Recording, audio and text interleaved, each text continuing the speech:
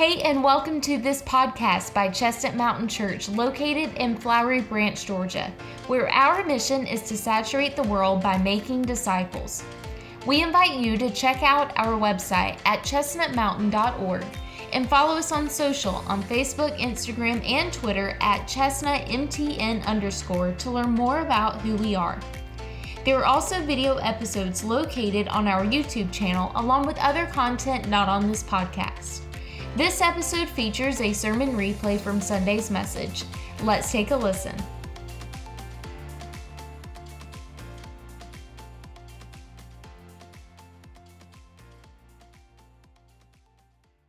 We do want to celebrate today as we look at what we do call the most wonderful time of the year. And what we've done over the last month is we've taken a name that was given to Jesus some 800 years before he was born. And we've walked through each of these names so that we would understand Emmanuel. What does it mean when we hear that God is coming to be with us? What do we have access to as a child of God? And so we've taken a name each week, and this week is going to be no different, other than it's going to be the last name that we're going to be looking at in this Christmas season. So we've been looking at the passage of Isaiah chapter 9, verse 6. And so I don't want you to turn there in your Bible because we're not going to stay there very long. It's going to be on the screen, and we're just going to read it together, and then we're going to tell you where we're going to be going from there. But Isaiah chapter 9, verse 6, it says, "For a child will be born for us, a son will be given to us, and the government will be on his shoulders. He will be named Wonderful Counselor, Mighty God, Eternal Father, and the Prince of Peace." And so today we're going to look at the name that was given to Jesus, like I said, 800 years before his birth. And we're going to look at this name, Prince of Peace. And so I know that we're here today for all of us. We come to celebrate this birth. But oddly enough, the passage that we're going to be looking at today is a passage that comes between Jesus and his disciples, actually the day before his death. And so if you've got your Bible, I do want you to turn to the Gospel of John, John chapter 14, verse 27. And so I'm not gonna try to define the word peace. I'm gonna let Jesus do it for us. So what better way to explain the scripture other than using the scripture to explain it? And so as we look at this idea of peace, Jesus is gonna help us to understand what it means that he is the Prince of Peace. John chapter 14, I want you to read with me in verse 27. He says to his disciples, "Peace I leave with you. My peace I give to you. I do not give it to you as the world gives. Don't let your heart be troubled or fearful." And so what we're gonna take some time to do this morning right quick is we're gonna first turn our attention to the middle portion of this passage. Jesus is gonna explain to us the peace that he's talking about, but I first wanna unpack, what does he mean when he says, what I'm giving you is different from what the world gives you? What I'm gonna give you, what I'm gonna offer you is different from what the world gives you. Because this day and age, if we were going to use our word or our culture to define the word peace, it would probably sound a lot like this, that peace is simply the absence of difficulty. That peace is simply a life with no worries, a life with no trouble. Many of us would agree that we would define peace as it's a relief from pressure or problems. This is the very reason that we use the word peace a lot, because even in this season, many of you, after probably 2 days from now, you're gonna probably say something that sounds similar to this: I just need some peace and quiet. That means that the storms have been calmed. That means that the chaos of Christmas are over. Or maybe even when someone we love passes away, what is the statement we always say? Rest in peace. Because it signifies the absence of troubles, the absence of problems. And so we use that word peace a lot of times to help us get our minds around this fact that our world defines it in such a way that it's just simply no issues. It's just smooth sailing. So I don't know about you, but I'm a visual learner, okay? So if I were gonna pick a photo that defines this definition that the world gives us, it would look a lot like what's on our screen now. It's just a body of water. There's no wind. There's no waves. There's no storm. There's no chaos. And you can even look at that and you can envision yourself sitting on the beach, looking out across that, and you can breathe, right? Because it just seems all the troubles are gone, right? And so if this is the definition that the world gives us for peace, then this next picture that I want you to look at is the exact opposite. There's winds, there's waves, there's storms, there's crashing against rocks. It looks like a train wreck. It looks like a disaster.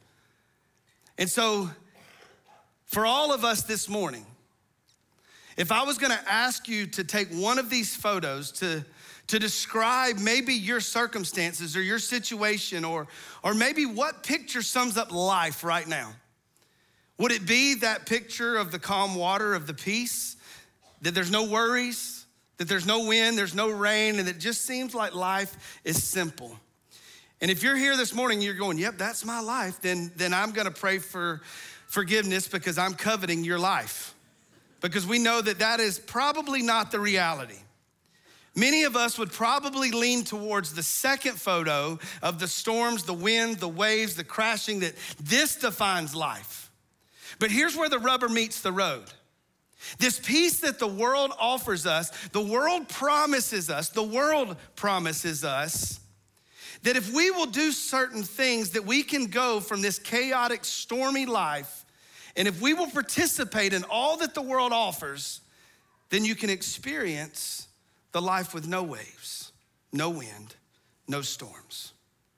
And so what Jesus is gonna help us understand today is that invitation to experience peace that way in which the world wants to give it, just honestly, it doesn't exist. It doesn't exist. Because the world will tell us if you'll try this or you'll try that, your life can go from this raging sea to this calmness of water, this calm body where there's no wind, there's no storms, because our world has taught us that peace is a life without trouble. And so as we look at these pictures and we think about that, what I want you to hear today is that what the world offers the fact that not the fact, but the lie that we experience peace through self-indulgence, that you'll experience peace through materialism, that you'll experience peace through romance. For some of you, it may be that you can find peace through substances. And at the end of the day, the world is gonna continue to offer you a host of other placebos that make us believe that we can find peace. The world will say, if you'll just try this, your life will go from a stormy mess to a calm sea. But what you have to understand is this type of peace, it's an illusion. That type of peace is not reality. One scholar said this, that peace based on temporarily positive circumstances, or I love this, ignorant escapisms, is not peace at all. It's fleeting. This type of peace that the world offers all of us, I'm here to tell you this morning that it does not last. And so as we look at the difference of what Jesus offers and what the world offers, you're gonna see that there's a drastic difference in the peace that the two offers. Billy Graham says this, the world doesn't give peace, for it doesn't have any peace to give. It fights for peace, it negotiates for peace, it maneuvers for peace, but there is no ultimate peace in this world. But Jesus gives peace to those who put their trust in him. It's that simple. This is where peace is found. And so as you're gonna look in verse 27, Jesus begins to describe, we've already explained what peace looks like that the world offers and how it's not true and how it doesn't last, how it's fleeting. And so what we're gonna see now is what Jesus is offering is the only thing that will ever last. And if you look at the very first phrase of verse 27, Jesus says this to his disciples. Keep in mind, he's getting ready to leave. He's getting ready to follow through with what God has sent him to do. In verse 27, he begins by saying, peace I leave with you. Peace I leave with you. So understand this peace that Jesus is talking about. Jesus isn't saying that I'm just simply leaving you with no difficulties. I'm leaving you with no problems, with no trouble, with a life of smooth sailing. What you're gonna find when you study this text is that what Jesus is talking about is the peace that I'm leaving with you is the ability to be right with God. Because you see, for all human beings, we all have a longing for peace. The world will tell us where peace is found, and what we have to understand is it doesn't matter if you're a believer or unbeliever today, you all long for peace with God, whether you believe it or not. That's the unsettled thing in your heart, is that you desire to be at peace with God. And so Jesus is telling the disciples, I'm coming, I'm gonna accomplish what God's called me to do. I'm gonna do what my Father has sent me to do, but I'm leaving you with the ability to be made right with God, because in your flesh, you can't do it. Through my life, through my death, and ultimately through my resurrection, you will be made right with God when placing your faith in what I have been sent to do. And so when Jesus tells the disciples, I'm leaving with you peace, Jesus is saying, I'm gonna fix man's inability to be right with God. I'm gonna do it. I'm gonna fix man's inability to be right with God. Because what we live is in a world of performance. And many of you probably think that there's no way God can love you because you're not good enough. Can I tell you that we all qualify for that? All of us. It's the very purpose that God sent his only son to do what we couldn't do. To live a life of perfection and righteousness and to overcome death, hell, and the grave. But you see, it goes all the way back to the garden. It goes back to Adam and Eve, who messed it up for everybody. How many of you are gonna have a conversation when we see them? If we see, I don't know, that's still up for debate. But Adam and Eve, they've passed that curse of sin on to us. And so the curse that we talk about is from birth, every man and woman opposes God as a result of heritage and choice. We're all born in opposition to God. We're all born an enemy of God, all of us. Because sin separates us from the perfect love of God. And so Jesus is wanting us to understand when he tells the disciples, I'm leaving with you peace. I'm leaving you with the ability for this hostility between God and man to be resolved. That's what I've been sent to do. I've been sent to accomplish that. And Jesus is telling them, if you believe in me, if you believe in the work that I've been sent to do, if you believe in the work that my Father has sent me to accomplish for you, then you'll be made right with God. It's something that I have been sent to accomplish. And it is only when we're right with God that you experience eternal life and ultimately experience the peace that Jesus is alluding to. And so for all of us in the room today, you either believe in Jesus, you either trust him or you don't. It's that simple. It's that black and white.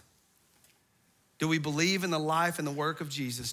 Have we placed our faith in his life, his death, and his resurrection for the forgiveness of our sins?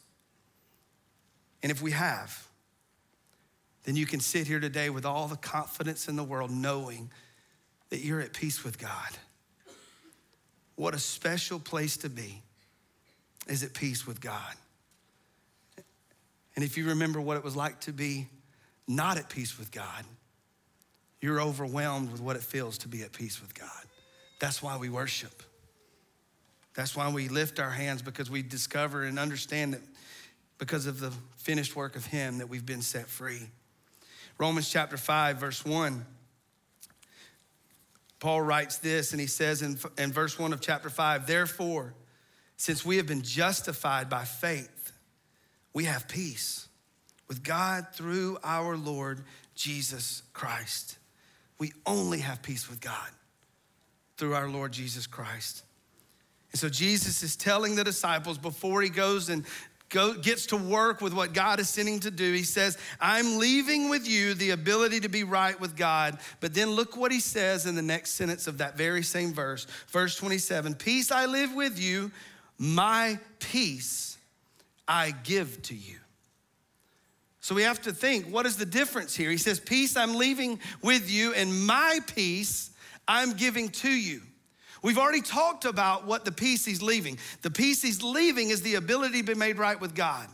But this peace that he's talking about now is the very peace that Jesus himself had as he hung on the cross to accomplish the work that his Father had sent him to do.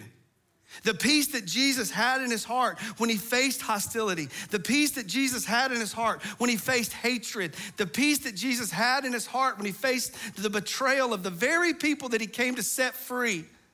He still had peace because he knew that it was what the Father had sent him to accomplish. And so what we understand is that what Jesus is alluding to here is that Jesus is talking about a peace that doesn't make sense to a world. Because remember the way the world defines peace. Peace is only the absence of trouble, only the absence of trials. And if there's storms in your life, if there's a rage in your life, then you can't be at peace. You see, the difference is we got another picture because I'm a very visually minded person. You see here that the picture that Jesus is wanting us to understand is that even in the face of our trials and our struggles, a peace that he gives rises us above the storms of life. It gets us above the waves crashing. It gets us above the wind. And this is the only peace that we can find that Jesus offers. However, the world will tell us that you can find this in the very things that the world offers. But just as we said, we understand it don't last. The peace that Jesus had, that he says, my peace I leave to you, is the peace that you and I can have in the midst of our troubles, in the midst of our trials.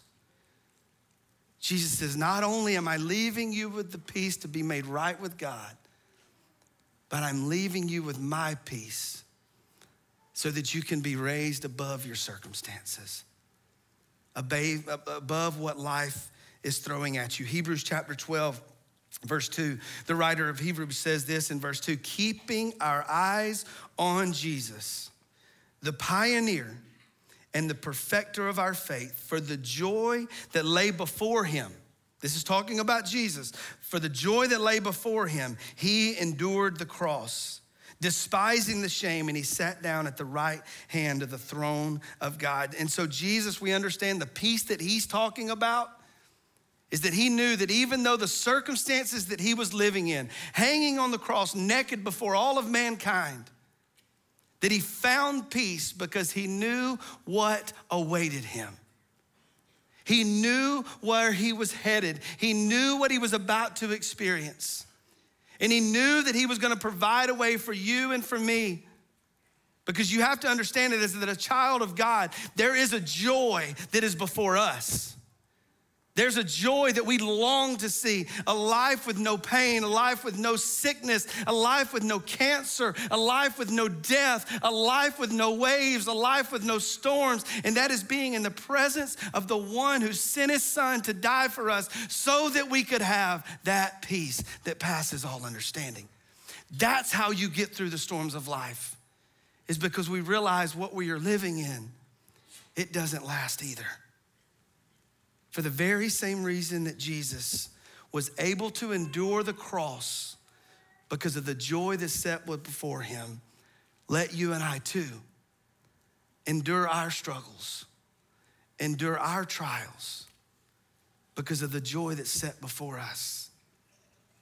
Because we have to understand that whatever your circumstance is, and listen, I know it's so much easier to say when you're on the other side, but what you're living in now, the disaster, whatever personally that means to you, it won't last. It's fleeting too. But be reminded of the joy that waits before us. And so this morning, Jesus tells us that I'm leaving with you peace. I'm leaving with you the ability to make right with God, but not only that, I'm leaving you with my peace so that you can find peace in the midst of your storm. And what you have to understand today is that this peace that Jesus is talking about, it's offered to every person in this room. No matter where you're at, no matter what you're doing, no matter where you've been. For the child of God, you need to take into consideration what the writer of Hebrews said. That in the midst of your storm, turn your eyes to Jesus. Turn your eyes to him, and you too will be able to endure the storm that you're being dealt right now. But also for the unbeliever in the room today, maybe you're not at peace with God.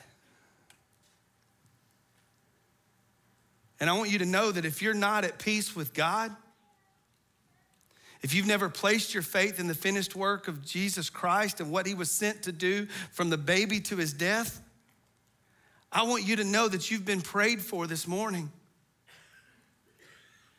I sat on my back porch this morning at 5:30, pleading with God to wake you up right where you were sleeping at 5:30. So right now, if you were here this morning and you woke up at 5:30 this morning, the Lord may be trying to tell you ain't right with him. And I would say I'm sorry, but I'm not. I love you enough to take your name before the Lord, to take you before the Lord and ask God to make the blind eye see,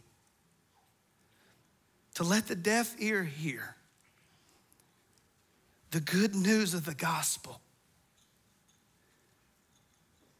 That if you're not at peace with God, can I tell you this morning, you will not find it apart from placing your faith in the finished work of Jesus Christ.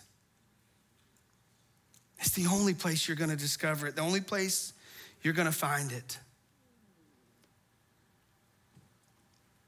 And so this morning, if you've never been made right with God,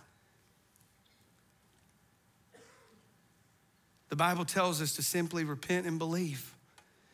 That means turn away from your ways and trust his. Have you trusted in his death, burial, and the resurrection for the forgiveness of your sins? And we're gonna give you an opportunity in just a moment to respond to that. But as we're all here together today to celebrate this birth of our Savior, to celebrate the birth of this peace, I don't ever want to go past it without remembering what the baby was sent to do. The baby was sent to die. And so while we get the picture of the manger, I don't ever want us to get past the picture of the cross. Because without the manger, there is no cross. But for the child of God, the cross is what provided the way. The cross is what provided the way for you and I to find peace. Because God is a just God, our sin must be punished. Punished by death. But God loved you so much that he sent his son to absorb his wrath that was the death and the punishment that is for us. And have you placed your faith in what Jesus was sent to do? And so this morning, we're gonna take some time at the end of our time together, and we're gonna remember what the Lord has done by taking of the Lord's Supper together as a family. Now,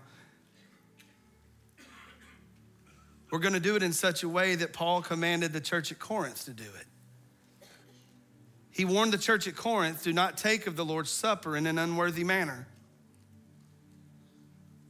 And so you may ask the question, well, what deems someone unworthy? And we're gonna mention 3 ways that deem someone unworthy to take of the Lord's Supper.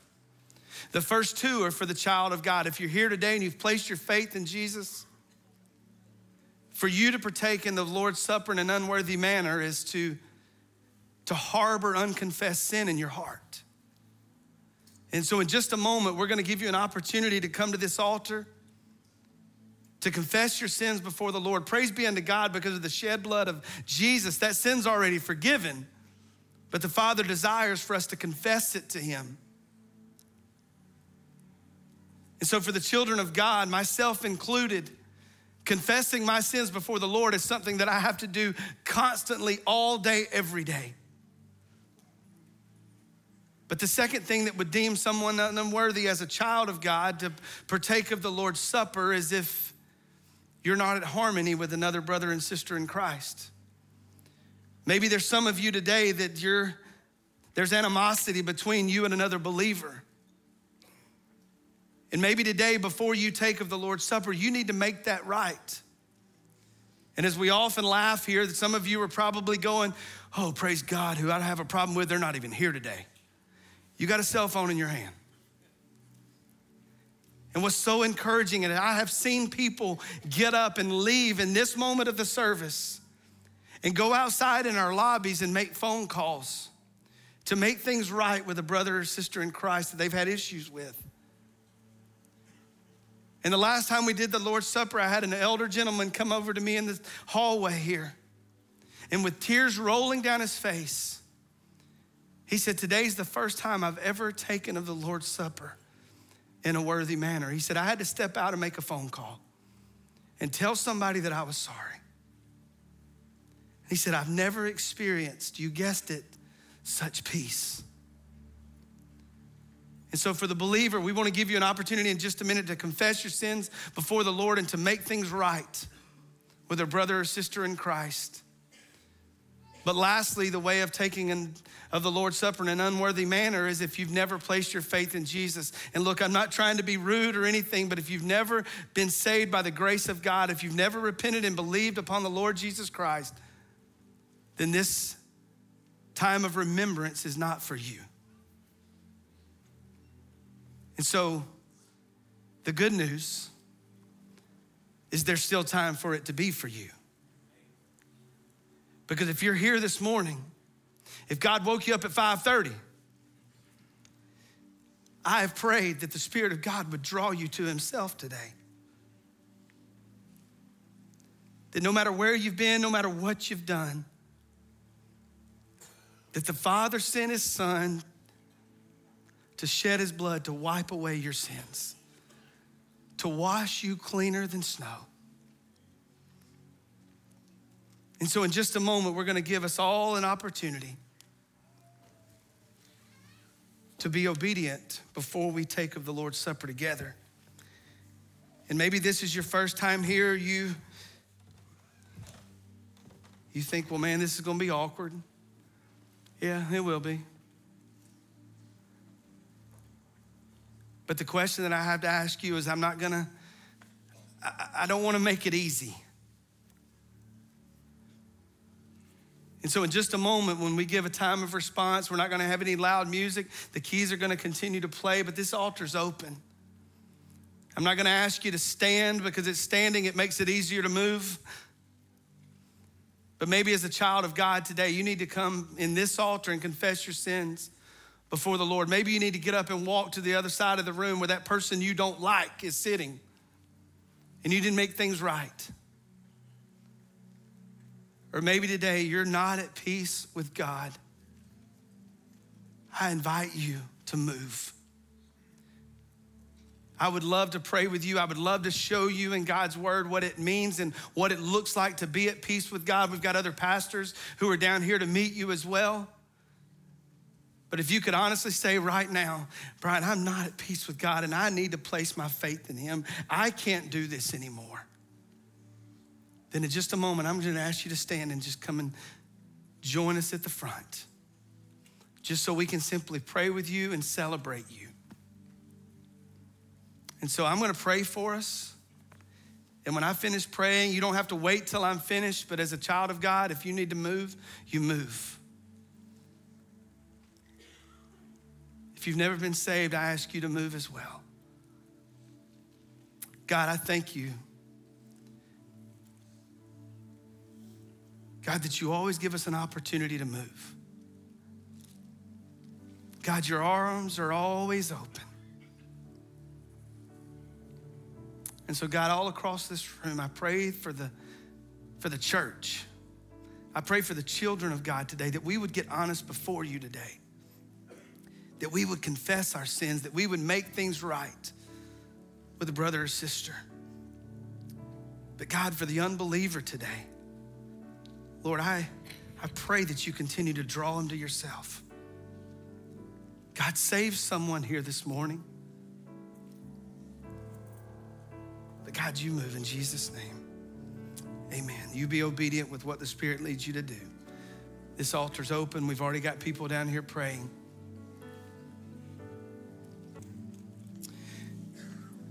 God, we thank you this morning, God, for a people who are obedient.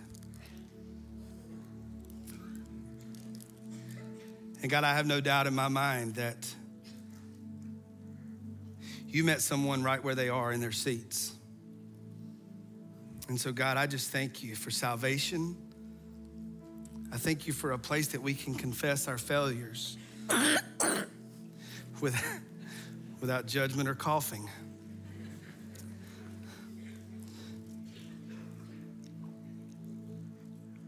But God, I pray that you would take this time as we've come before you this morning and ask you to clean our hands and to purify our hearts. So God, we thank you for meeting us here today. And all God's people together said, amen. As we get ready to take of communion in the Lord's Supper, to be reminded of what God has done for us by sending his son, the first thing that we need to do is to remember the breaking of the body of the precious baby boy named Jesus. The fact that he was sent to die. And the scourging and the beating and the bruising that he took upon himself was intended for you and I. And so before we take of the bread, before we remember the body that was broken, according to the scripture, we want to take time to give thanks for that very body that was broken. And so with everyone head bowed and eye closed, I ask you in your own words to thank God for the bruising of his own son's body.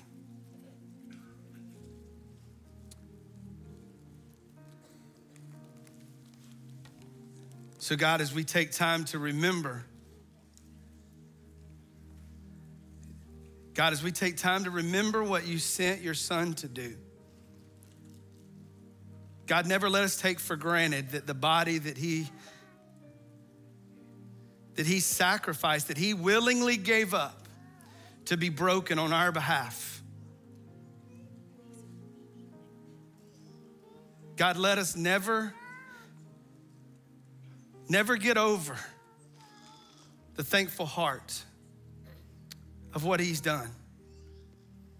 And so God, today we say thank you for the body of your son, Jesus, and the sacrifice that he made for us. And God, we ask this in the powerful name of your son, Jesus. Amen. On the night when he was betrayed, the Lord Jesus took bread, and when he had given thanks, broke it and said, "This is my body, which is for you. Do this in remembrance of me." And now as we take time to remember the blood that was shed on the cross for you and I, because what we understand is what the scripture says, that without the shedding of blood, there is no forgiveness of sin. And so what we need to remember today is that because of his blood being shed, you and I could be washed whiter than snow by what he did, not what we've done. And so let's give thanks to the Lord for the blood that was shed. God, we thank you. We thank you for the blood that was shed. And Lord, I personally want to thank you that with that one drop, God, that it was the cleansing flood that washed me whiter than snow. And so, God, today we give you thanks. We praise you for the blood that was shed on our behalf. And God, we simply say thank you today. Amen. In the same way, also he took the cup after supper and said, "This cup is the new covenant in my blood. Do this as often as you drink it in remembrance of me. For as often as you eat this bread and drink the cup, you proclaim the Lord's death until he comes." What we're going to do now is something that has become very ceremonial at Christmas time. But it simply is exactly what that last verse says, that our responsibility as followers of Christ is to proclaim his death until the day he comes. We are called as his children to be the light in the world. And so as we light each candle, let each candle represent our responsibility, us carrying the baton into a lost and a dying world to be the light in the darkness. So if you would, I want you to stand to your feet and join us as we get ready to worship together of this light that is ours.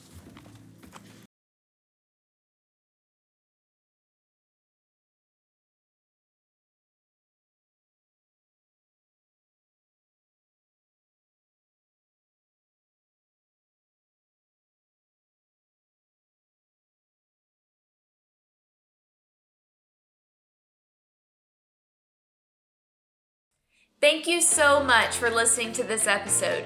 If you made a decision or if you have any questions about salvation or anything about this Christian journey, one of our pastors would love to connect with you.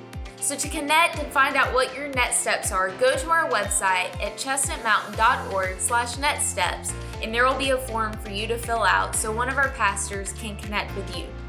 We also want you to do 3 things right now. Number 1, leave a review on this podcast. Tell us what you think. And also, a review allows us to reach even more people. Number 2, subscribe to this podcast if you haven't already so you don't miss an episode during the week. And number 3, we want you to go check out our Chestnut Mountain Church YouTube channel. So maybe there's some visuals in this episode that you couldn't see but wanted to see, and that's why we have video versions of these episodes along with other content not featured on this podcast right now on our YouTube channel. Lastly, we invite you to join us live for worship on Sunday mornings in person at 9 o'clock or 10:45 a.m. Eastern Standard Time, or online at 10:45 as well. Learn more about us on our website at chestnutmountain.org, and don't forget to follow us on social at chestnutmtn_ for more encouragement and to see all what God is doing in and through CMC. We love you, we're praying for you, and we'll see you next time.